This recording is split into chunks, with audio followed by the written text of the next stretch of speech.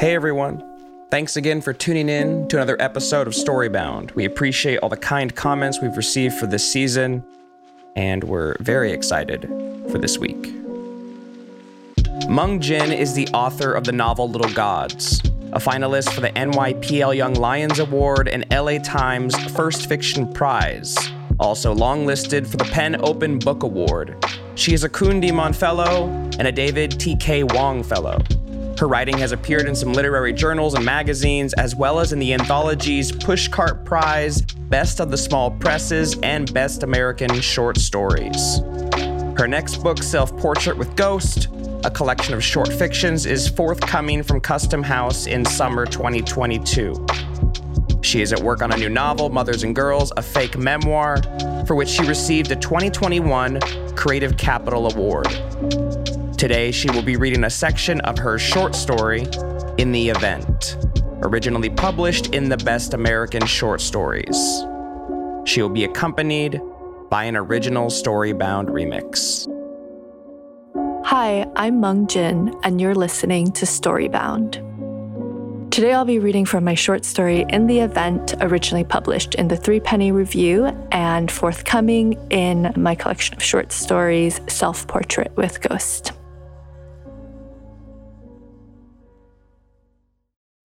When you need mealtime inspiration, it's worth shopping Kroger, where you'll find over 30,000 mouth-watering choices that excite your inner foodie. And no matter what tasty choice you make, you'll enjoy our everyday low prices, plus extra ways to save, like digital coupons worth over $600 each week. You can also save up to $1 off per gallon at the pump with fuel points. More savings and more inspiring flavors make shopping Kroger worth it every time. Kroger, fresh for everyone. Fuel restrictions apply.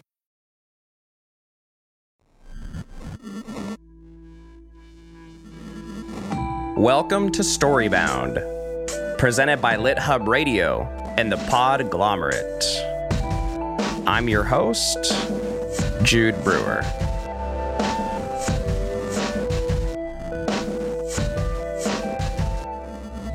In just a little bit, you will be transported to the world of Chen Chen and Tony, as Chen Chen finds herself obsessing over the possibility of earthquakes, and what exactly she will do if and when that situation arises.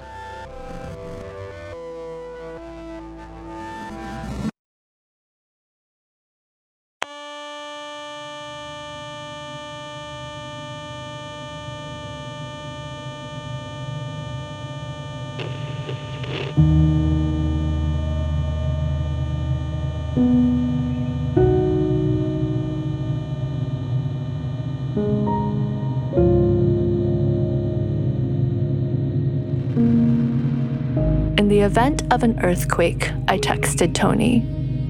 We'll meet at the corner of Chinaman's Vista, across from the cafe with the rainbow flag.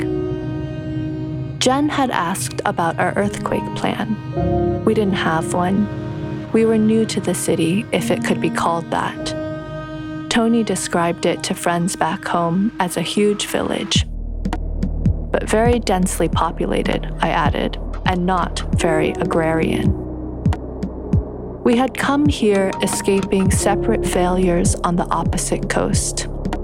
Already the escape was working, in this huge urban village under the dry, bright sky.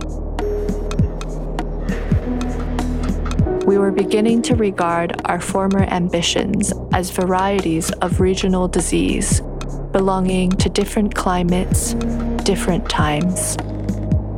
Firstly, Jen said, you need a predetermined meeting point in case you're not together and cell service is clogged, which it's likely to be because, disasters. Jen was the kind of person who said things like, firstly, and because disasters. She was a local, born and raised and stayed. Tony had met Jen a few years ago at an electronic music festival back east and introduced us, thinking we'd get along. She had been traveling for work. Somehow we stayed in touch. We shared interests. She worked as a tech consultant but composed music as a hobby. I made electronic folk songs with acoustic sounds. The ideal meeting place, Jen explained, is outside, walkable from both your workplaces, and likely free of obstacles. Obstacles? Collapsed buildings, down power lines, blah blah, hazmat, you know. Chinaman's Vista was the first meeting place that came to mind. It was a big grassy field far from the water, on high ground. Cypress trees lined its edges. In their shade, you could sit and watch the well-behaved dogs of well-behaved owners let loose to run around. We had walked past it a number of times on our way from this place or that, the grocery store, the pharmacy, the taqueria, and commented on its charm with surprise, forgetting we'd come across it before. In the event of a significant earthquake, and the aftershocks that typically follow significant earthquakes, I imagined we would be safe there, from falling debris at least, as we searched through the faces of worried strangers for each other. Other forces could separate or kill us. Landslides, tsunamis, nuclear war.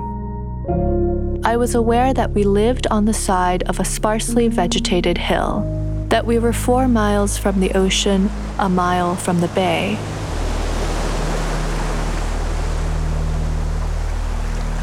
To my alarmed texts, Tony responded that if North Korea was going to bomb us, this region would be a good target, reachable by missile, home to the richest and fastest growing industry in the world.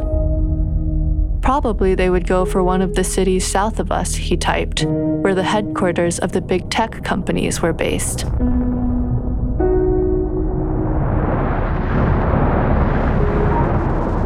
Nuclear blast wind can travel at greater than 300 m/s, Tony wrote. Tony knew things like this.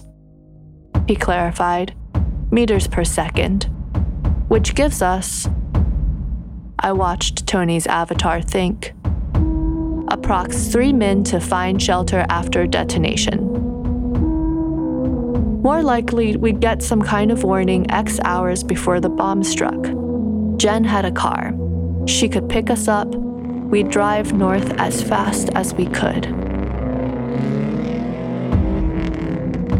Jen's aunt, who lived an hour over the bridge, had a legit basement, concrete reinforced during the Cold War.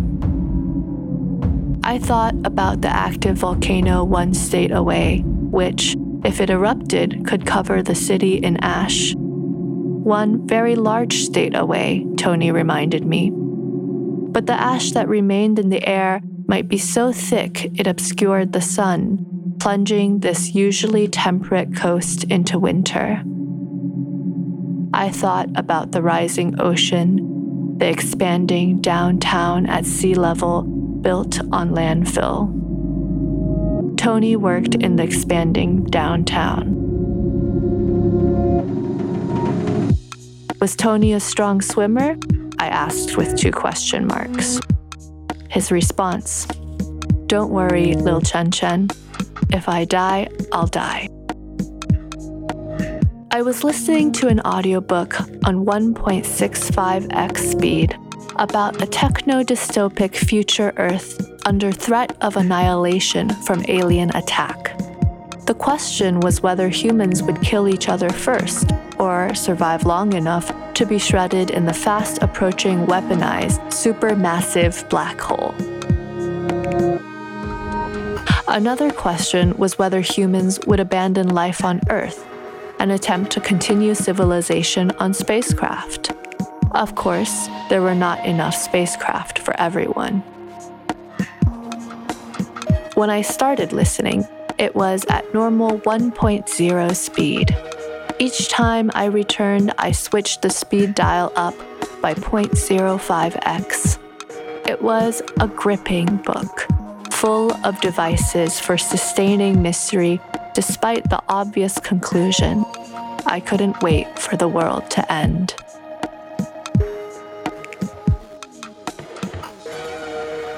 Tony and I were fundamentally different. What I mean is, we sat in the world differently.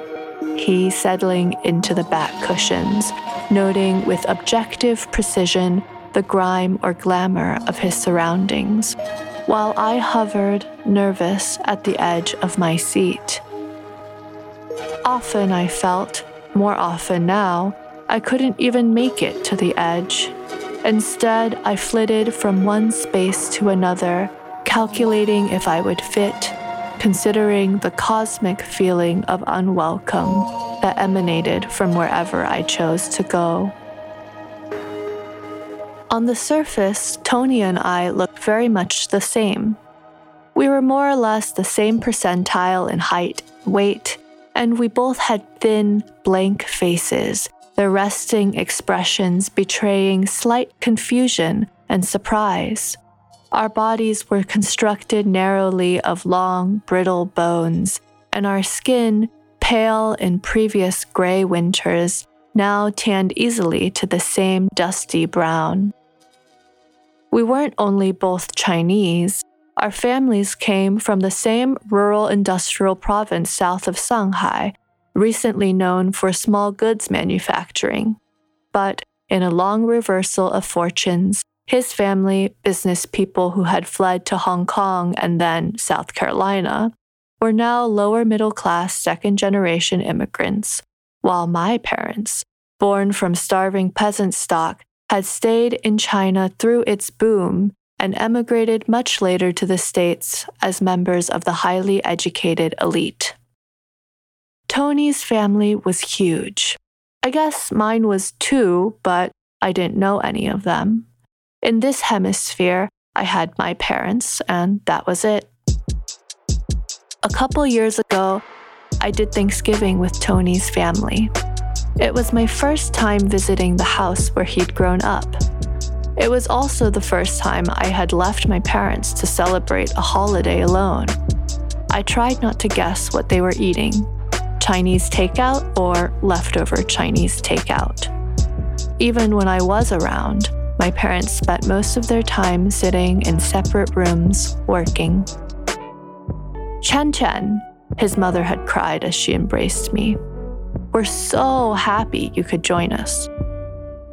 My arms rose belatedly, swiping the sides of her shoulders as she pulled away. She said my name like an American. The rest of the family did too. In fact, every member of Tony's family spoke with varied degrees of Southern drawl. It was very disorienting. In normal circumstances, Tony's English was incredibly bland, neutered of history like my own, but now I heard in it long-drawn diphthongs, wholesome curls of twang. Both his sisters had come, as had his 3 uncles and 2 aunts with their families, and 2 full sets of grandparents. His mom's mom recently remarried after his grandpa's death. I had never been in a room with so many Chinese people at once, but if I closed my eyes and just listened to the chatter, my brain populated the scene with white people wearing bandanas and jeans, which was accurate except for the white people part. The turkey had been deep fried in an enormous vat of oil. We had stuffing and cranberry sauce and ranch-flavored mashed potatoes, a Zhang family tradition, pecan and sweet potato and ginger pie. We drank beer cocktails, Bud Light and lemonade. No one regretted the lack of rice or soy sauce, or said with a disappointed sigh that we should have just ordered roast duck from Hunan Garden. It was loud. I shouted small talk and halfway introduced myself to various relatives as bursts of yelling and laughter erupted throughout the room. Jokes were told. Jokes! I had never heard people who looked like my parents making so many jokes. Plates clinked, drinks sloshed, moving chairs and shoes scuffed the floor with a pleasing, busy beat. In the middle of all this, I was struck suddenly by a wave of mourning, though I wasn't sure for what. The sounds of a childhood I'd never had, the large family I'd never really know. Perhaps it was the drink. I think the beer aid was spiked with vodka, but I felt somehow that I was losing Tony then. That by letting myself know him in this way, I had opened a door through which he might one day slip away. In the corner of the living room, the pitch of the conversation changed. Tony's teenage cousin Harriet was yelling at her mother while Tony's mom sat at her side, loudly shaking her head. Slowly, the other voices in the room quieted until the tacit attention of every person was focused on this exchange. Others began to participate, some angry. "Don't you dare speak to your mother like this." Some conciliatory. "How about some pecan pie?" Some anxious, Harriet's little sister tugging on her skirt. Harriet pushed her chair back angrily from the table. A vase fell over, dumping flowers and gray water into the stuffing. Harriet stormed from the room. For a moment, it was quiet. In my pocket, my phone buzzed. By the time I took it out, the air had turned loud and festive again. "This happens every year," Tony had texted. I looked at him. He shrugged with resigned amusement. Around me, I heard casual remarks of a similar nature, comments on Harriet's personality and love life. Apparently, she had just broken up with a boyfriend, and nostalgic reminiscences of the year Tofu the dog had peed under the table in fright. It was like a switch had been flipped. In an instant, the tension was diffused, injury and grievance transformed into commotion and fond collective memory. I saw then how Tony's upbringing had prepared him for reality in a way mine had not. His big family was a tiny world. It reflected the real world with uncanny accuracy, its little charms and injustices, its pettinesses and usefulnesses. And so real-worldly forces struck him with less intensity, without the paralyzing urgency of assault. He did not need to survive living like I did. He could simply live.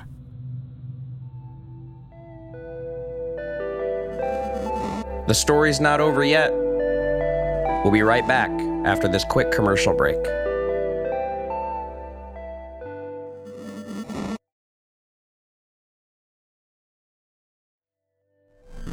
You are listening to Storybound with Meng Jin.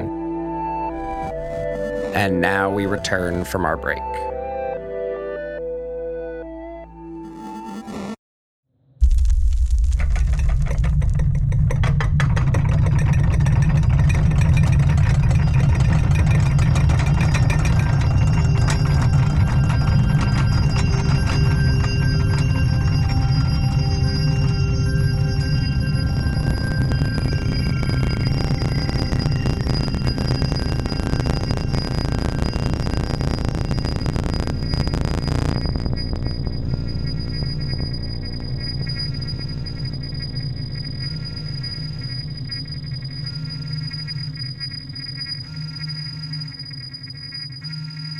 I woke up to Tony's phone in my face.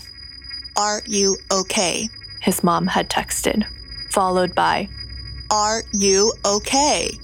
Please respond, my dear son. Call ASAP, love mom." Followed by heart emojis and, inexplicably, an ice cream cone. His fathers and siblings and aunts and cousins and childhood friends had flooded his phone with similar messages. He scrolled through the unending ribbon of notifications sprinkled with news alerts. I turned on my phone. It gave a weak buzz. Jen had texted us at 4:08 a.m. "Did you guys feel the earthquake? I ran outside and left the door open and now I can't find Pickle." Pickle was Jen's cat. A lamp had fallen over in the living room. We had gotten it at a garage sale and put it on a stool to simulate a tall floor lamp. Now it was splayed across the floor, shade bent, glass bulb dangling but miraculously still intact.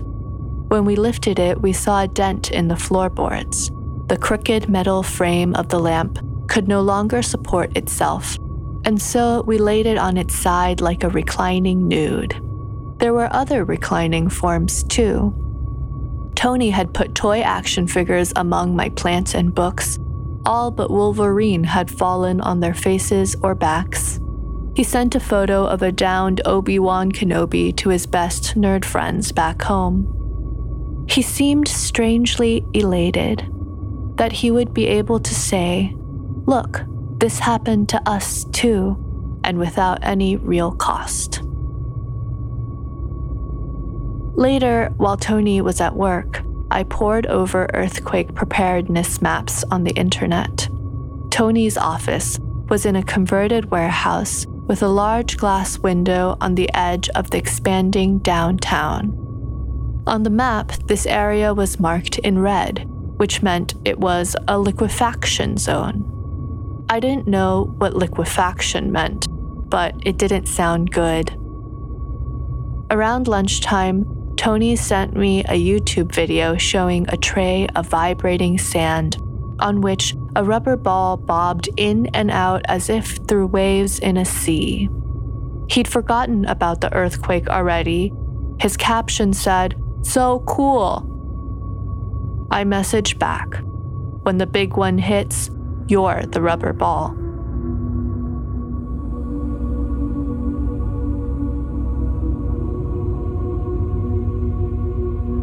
That afternoon, I couldn't stop seeing his human body tossed in and out through the rubble of skyscrapers. I reminded myself that Tony had a stable psyche. He was the kind of person you could trust not to lose his mind, not in a disruptive way, at least. But I didn't know if he had a strong enough instinct for self-preservation. Clearly, he didn't have a good memory for danger. And he wasn't resourceful, at least not with physical things like food and shelter. His imagination was better for fantasy than for worst-case scenarios. I messaged, "If you feel shaking, move away from the windows. Get under a sturdy desk and hold onto a leg. If there is no desk or table nearby, crouch by an interior wall. Whatever you do, cover your neck and head at all times." He sent me a sideways heart. I watched his avatar think and type for many moments. "I'm serious," I wrote. Finally, he wrote back, What if my desk is by the window? Should I get under the desk or go to an interior wall?" I typed, "Get under your desk and push it to an interior wall while covering your head and neck." I imagined the rubber ball. I imagined the floor undulating, dissolving into sand. I typed, "Hold on to any solid thing you can."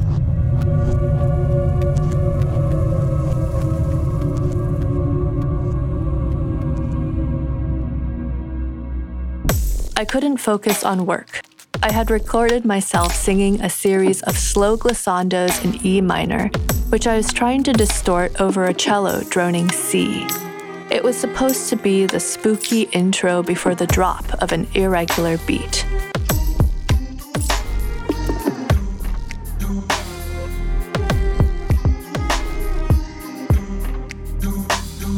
The song was about failure's various forms, the wild, floating quality of it. I wanted to show Tony I understood what he had gone through back east, at least in its primal movement and shape, that despite the insane specificity of his suffering, he was not alone. Now all I could hear were the vibrations of sand, the movements of people and buildings falling. I went to the hardware store. I bought earthquake-proof cabinet latches and L-bars to bolt our furniture to the walls. According to a YouTube video called Seeing with Earthquake Eyes, It was best to keep the bed at least 15 feet from a window or glass or mirror, anything that could shatter into sharp shards over your soft, sleeping neck. Our bed was directly beneath the largest window in the apartment, which looked out into a dark shaft between buildings. The room was small. I drew many diagrams but could not find a way to rearrange the furniture. 15 feet from the window would put our bed in the unit next door. I bought no-shatter seals to tape over the windows. I assembled the necessary things for an emergency earthquake kit: bottled water, instant ramen, gummy vitamins, flashlight, batteries, wrench, and a cheap backpack to hold everything. I copied our most important contacts from my phone and laminated 2 wallet-sized emergency contact cards in case cell service or electricity went down. I bought a whistle for Tony. It blew at high C, a pitch of urgency and alarm. I knew he would never wear it. I'd make him tie the whistle to the leg of his desk. If the sand and ball video was accurate and a big earthquake struck during business hours, there was a chance Tony would end up buried in a pile of rubble. I imagined him alive, curled under the frame of his desk. In this scenario, the desk would have absorbed most of the impact and created a small space for him to breathe and crouch. He would be thirsty, hungry, afraid.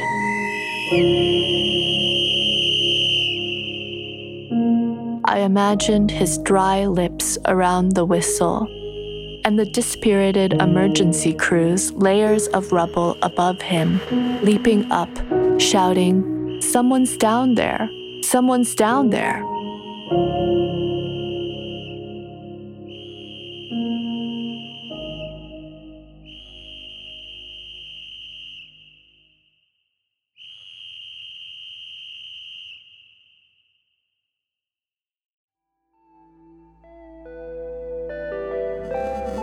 There's a little bit more story to go. We'll be right back after our last commercial break.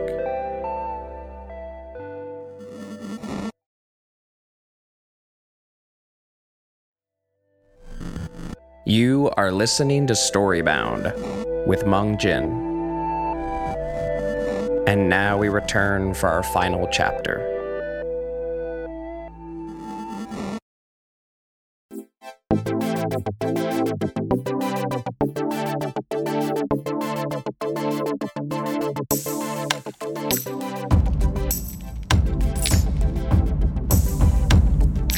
My office had no windows. It was partially underground, the garage-adjacent storage room that came with our apartment. We had discarded everything when we moved, so we had nothing to store. The room had one outlet and was just big enough for my recording equipment and a piano. It was soundproof, and the internet signal was weak. The recordings I made in there had a muffled, amplified quality, like listening to a loud fight through a door. The building where Tony and I rented was old, built in the late 19th century, a dozen years before the big earthquake of 1904. It had survived that one, but still, by modern building codes, it was what city regulators called a soft story property. According to records at City Hall, it had been seismically retrofitted by mandate 5 years ago. I saw evidence of these precautions in the garage: extra beams and girding along the foundations, the boilers and water tanks bolted to the walls. I couldn't find my storage workroom in any of the blueprints. Tony thought I was hypocritical to keep working there, given my new preoccupation with safety. I liked the idea of making music in a place that didn't technically exist, even if it wasn't up to code. Or maybe it was. I imagined, in fact, that the storage rooms had been secret bunkers. Why else was there a power outlet?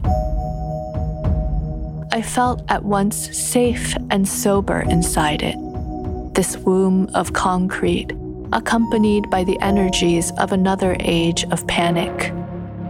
Now I filled the remaining space with 10 gallons of water, enough for 2 people for 5 days, boxes of shin noodles and canned vegetable soup, saltine crackers, tins of Spam, canned tuna for Tony, who no longer ate land animals, a small camping stove I found on sale.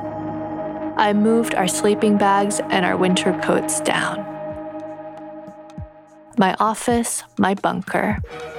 More and more, it seemed like a good place to sit out a disaster. If we ran out of bottled water, the most vital resource, there stood the bolted water heaters just a few steps away.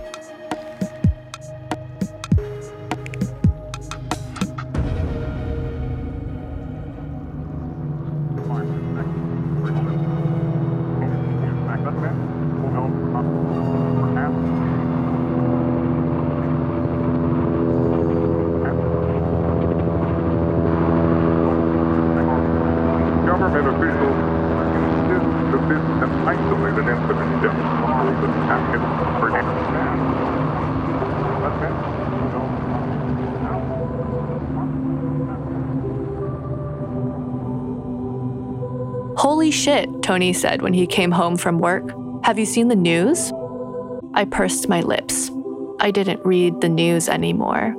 The sight of the new president's face made me physically ill. Instead, I buried myself in old librettos and scores, spent whole days listening to the kind of music that made every feeling cell in my brain vibrate with forgetting. The Ring Cycle, Queen's albums in chronological order, Glenn Gould huffing and purring through the Goldberg variations. Tony did the opposite. Once upon a time, he had been a consumer of all those nonfiction tomes vying for the Pulitzer Prize, big books about social and historical issues. He used to send me articles that took multiple hours to read. I'd wondered when he ever did work. Now he only sent me tweets. He waved his phone in my face. Taking up the entire screen was a photograph of what appeared to be hell. Hell, as it appeared in medieval paintings and Hollywood films. Hills and trees burning so red they appeared liquid, the sky pulsing with black smoke. A highway cut through the center of the scene, and on the highway, impossibly, were cars fleeing and entering the inferno at top speed. This is Loma, Tony said. Loma? It's an hour from here? We were there last month? We were? That brewery with the chocolate? Jen drove? Oh, yeah. Wow. According to the photograph's caption, the whole state was on fire. Tony's voice was incredulous, alarmed. Have you gone outside today? I hadn't. We walked to Chinaman's Vista, where there was a view of the city. Tony held my hand, and I was grateful for it. The air was smoky. It smelled like everyone was having a barbecue. If I closed my eyes, I could imagine I was in my grandmother's village in Zhejiang, those hours before dinner when families started firing up their wood-burning stoves. People are wearing those masks, Tony said. Look, like we're in fucking Beijing. Tony had never been to Beijing. I had. The smog wasn't half as bad as this. We sat on a bench in Chinaman's Vista and looked at the sky. The sun was setting.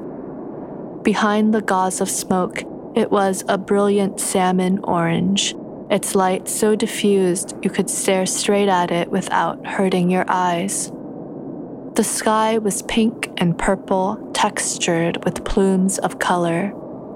It was the most beautiful sunset I had ever seen. Around us, the light cast upon the trees and grass and purple bougainvillea, an otherworldly yellow glow, more nostalgic than any Instagram filter. I looked at Tony, whose face had relaxed in the strange beauty of the scene, and it was like stumbling upon a memory of him. His warm, dry hand clasping mine, the two of us looking and seeing the same thing.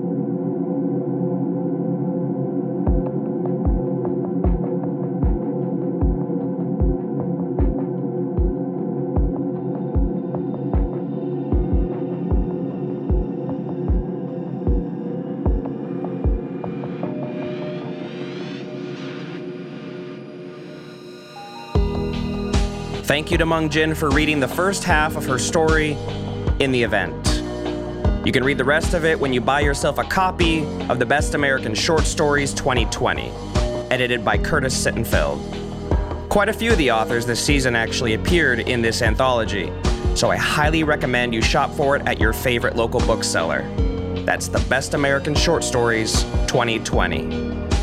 And as is the case with every episode, the sound design and remix was created by Jude, that's me, and the music sampled in this episode was by Valente and DJ Denz the Rooster.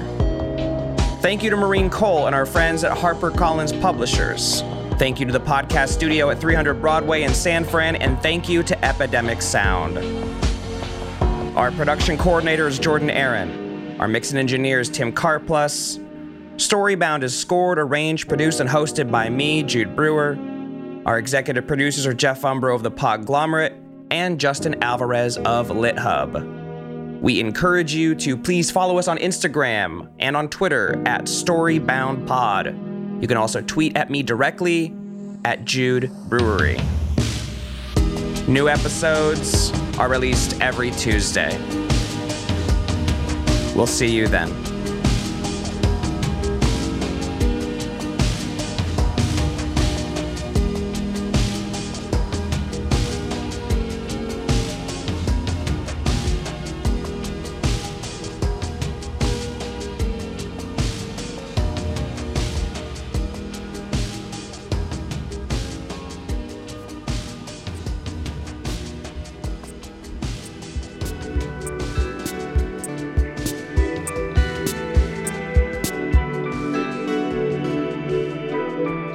The Podglomerate, a sonic universe.